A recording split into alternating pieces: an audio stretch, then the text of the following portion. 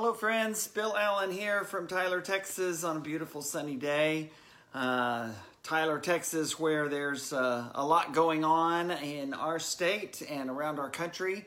We continue to face this novel coronavirus and try to make sense of everything and try to consider what the right things are and what we should do and how we should do it.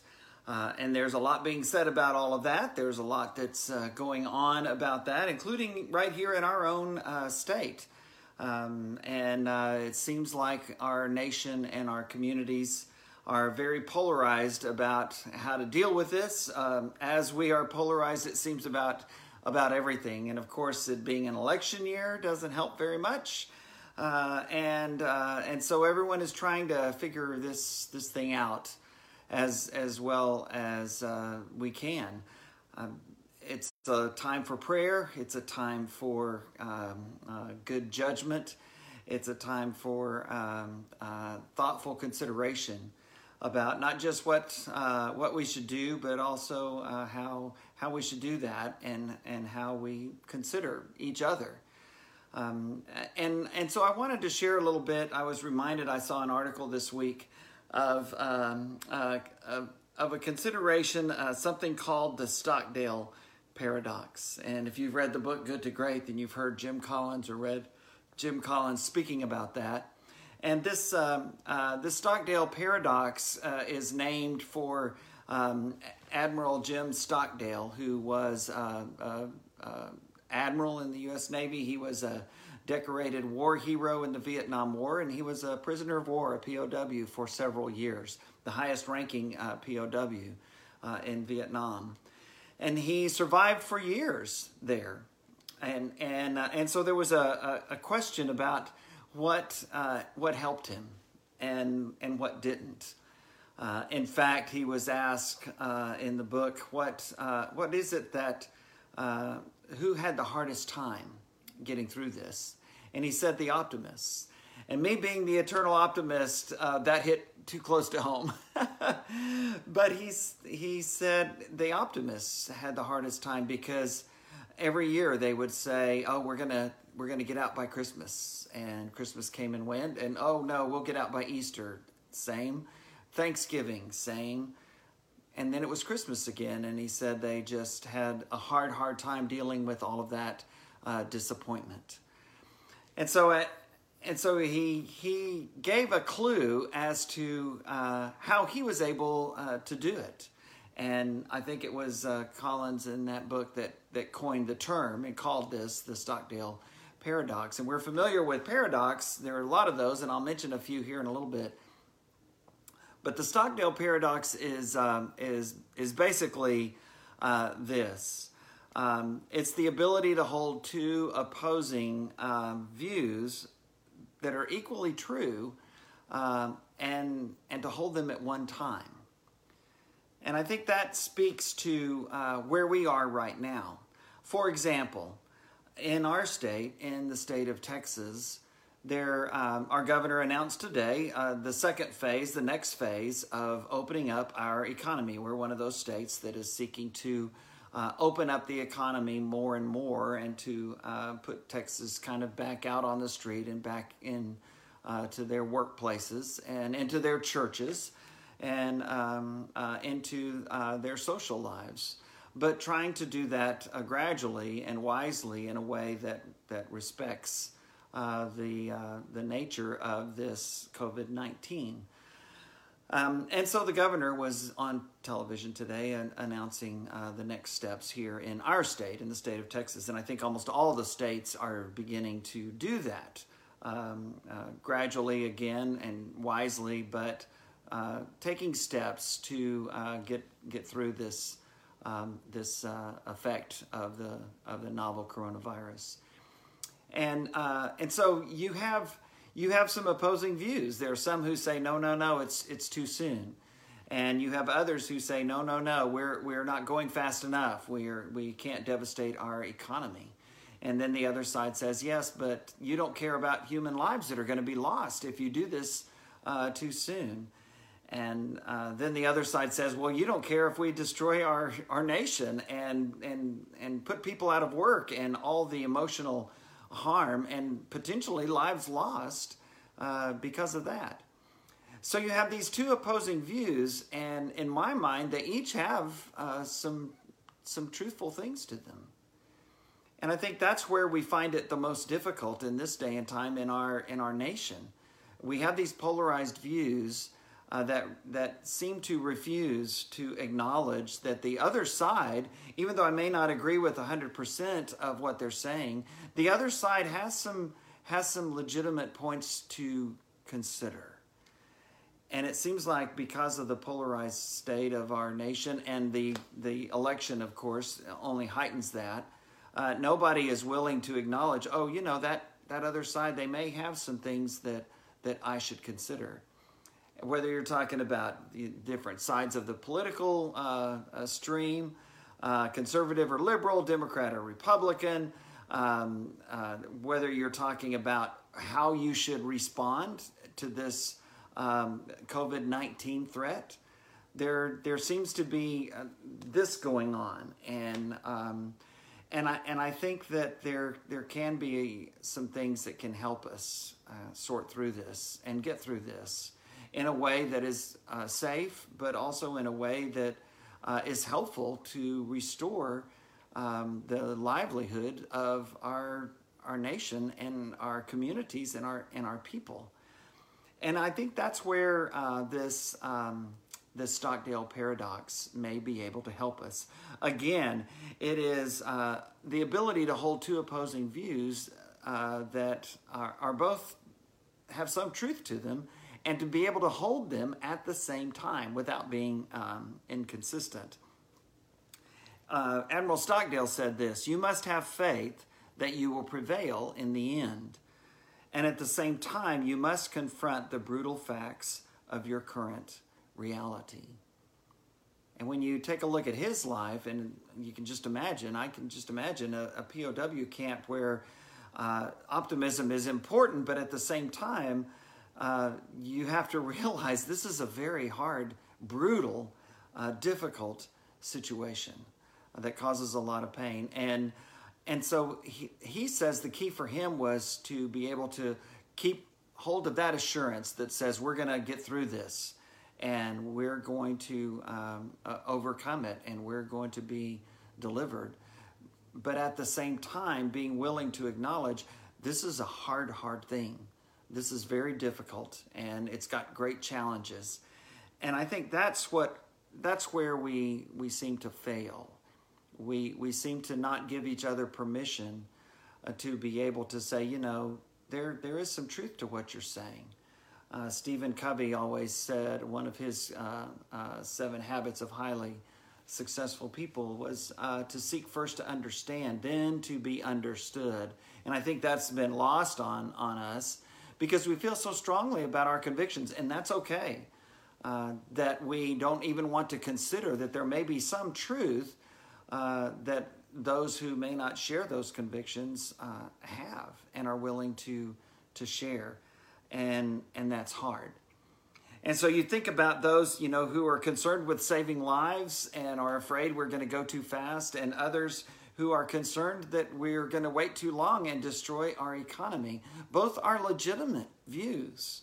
Both have something to offer to the discussion, and I fear that so many times we have this binary choice. It's one or two options, and they're both extreme, and we fail to realize maybe those aren't our only two options. Maybe there is some place where we can kind of go a little bit towards each other, and yes, we'll ultimately decide one way or the other, but it doesn't have to be that extreme viewpoint. We can be considerate of the lives while still being willing to take legitimate risks. That's a hard thing, I think. That's a very hard thing, and yet we do it all the time. We do it as a community. And when we, for example, set a speed limit in a school zone or on an expressway, We would all say the lower the speed limit, the more likelihood that you'll have less fatalities. But there comes a point where you say, okay, that's as low as we should go and still be able to travel and to be practical about this. And that doesn't mean that you don't care about the lives that may be lost because you put the speed limit in the school zone at 20 or 25 rather than 10 miles an hour, or on the expressway where in Texas it may be 65 or it may be 70 or in some places 55. You could always save lives by going lower, and yet there's a sense where you say, no, this is about right. This is where it should be. And that doesn't mean you don't care about the lives. And there are some who might say, let's not have a speed limit at all, or let's put it to 90 miles an hour. And others say, no, that's too dangerous. That risk is not worth taking. And it doesn't mean they don't care about transportation or getting somewhere in a good amount of time. It just says, look, we can have this discussion and we can talk about both issues and try to put them together and blend them. And I think we can do that as communities and as states and as a nation by looking at where we are with this novel coronavirus and trying to flatten the curve and all of the other expressions. Some of them I get, some of them I don't get. But to be able to say, we can be smart about this, and we can do it by respecting the kind of liberty and freedoms that our nation was founded on, that I think are still very vital and important for us today. But we can also do it in a way that doesn't unjustly risk people's lives. And I think if you go outside, you're taking a risk, period. If you stay inside, you're taking a risk. And so we want to try to answer that question of, okay, what are the risks that are worth taking? And I think that's where the Stockdale Paradox helps us, because we're able to say, okay, we're going to get through this. We're going to figure this out, and we're going to be better on the other end of it. Ultimately, the virus will go away. Ultimately, our economy will be strengthened. But we also realize that we want to do that in a way that doesn't take lives unnecessarily. And we also want to do that in a way that doesn't devastate our economy unnecessarily. So trying to find that balance, that's why we pray for our leaders, because it's a hard thing. It's a hard thing. It's a hard decision. And if it was a clear-cut answer, then it would be so easy. But there's not a clear-cut answer. And there are differing views from people who are really concerned about the things that are on their heart. And so I think that we can try to figure that out. Another of those that may speak to this controversy today from more of a preacher's perspective, from more of a religious or theological or biblical perspective, is all of the criticism sometimes that's weighed on Christians or on the church, because we speak about our home being in heaven. We see the difficulties all around us, and what one of the things that we say about that is, yes, we realize that there are difficulties and that there are threats, but this world is not my home, and one day I will be in heaven with the Lord. And so we take that into consideration. And when people who don't share that hope hear that, and that's all they hear, then they think we don't care about the condition of this world. We don't care about the lives that are being threatened. We don't care about the devastation to our economy. And that's not true. But sometimes that's how it sounds. And so as Christians, I think we need to acknowledge, yes, this world is not my home. Yes, my hope is in heaven. But I'm here now. And this is my temporary home, as the great Carrie Underwood sang. This is the place where I live right now. And I care about this earth. I care about this country. And I care about this community. And I want to be concerned about those things, and rightly so. And we can do that even though we realize that our ultimate home is in heaven. Paul said our citizenship is in heaven. To the Philippians, we get that.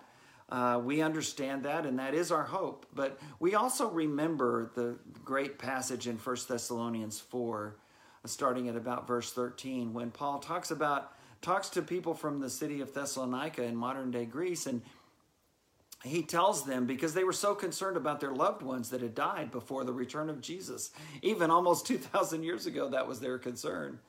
And Paul tells them, look, we mourn and we hurt in this life, but we don't mourn like those who have no hope. And that's the difference. We experience all of the things in this life, the fears, the hurts, the pain, the anxiety, the difficulties, the burdens, even the loss of loved ones and our own death.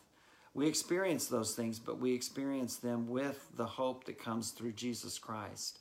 And being able to communicate that in a way that doesn't separate people away from us because they may not share that hope. Still being able to communicate, look, I hold both of these things close to my heart, concern for this world, but also the hope of heaven. And that's that Stockdale Paradox in a way. We're trying to do both. We're trying to be concerned with both. And it's that sense of blessed assurance that we have, while at the same time recognizing that I need to be faithful. I don't believe that in that once saved, always saved concept. I don't believe that a person cannot lose their soul, even though they have turned their lives over to Christ. I believe that they can decide that they want this world more and ultimately turn their back on Jesus and lose their soul. In fact, I think that's a good reason, a big reason why the New Testament was written, to encourage Christians to live faithfully.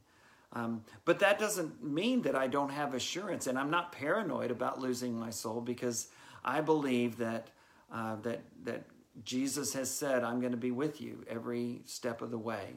And if we choose to hold him close, then we'll be faithful and we won't lose that salvation. But if we decide that there's a different way other than Christ, and we turn our back on him, Jesus said, I am the way, the truth, and the life. No one comes to the Father except through me, in John 14, verse 6. And if we decide that we want to live our own way rather than his way, he will let us make that choice. But we give up our hope of salvation, because that hope is found only in Jesus Christ. But while we continue to seek him and follow him, even though it's imperfectly, because we are still sinners, even Christians are sinners. It's not that non-Christians sin and Christians don't. That's not what separates us.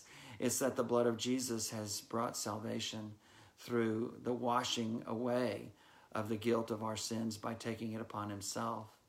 And so I think as we consider, again, this idea of where we are in our society today and the polarized nature that we have, let's listen to the Admiral. Let's listen to what he said about holding two seemingly opposing views at the same time, but recognizing the truth that's in both of them, realizing that we will prevail in the end, just as he said, but also recognizing that there's work to be done right now, and that it is a very serious thing, and we can acknowledge that. That doesn't mean we're not people of faith. It just means that we have faith in a God who was willing to recognize and acknowledge the difficulty of the situations of life, so much so that he sent his son to this world to live and to teach us and to ultimately die for us. So remember those words of Stephen Covey and listen. Seek first to understand and then to be understood. You don't have to accept a view that is not true, but at the same time you can look into others with whom you might disagree and find the truth in what they're saying, and maybe consider how that can help you move more towards them, so that the convictions that you feel so strongly about may have a more acceptable hearing. Let's continue to pray. Let's continue to work. Let's continue to help. And let's continue to trust, because truly our God will prevail. He will see us through this, and he will use us to help get us there. God bless you and your loved ones and your home. And we pray that God would bless this world that we live in.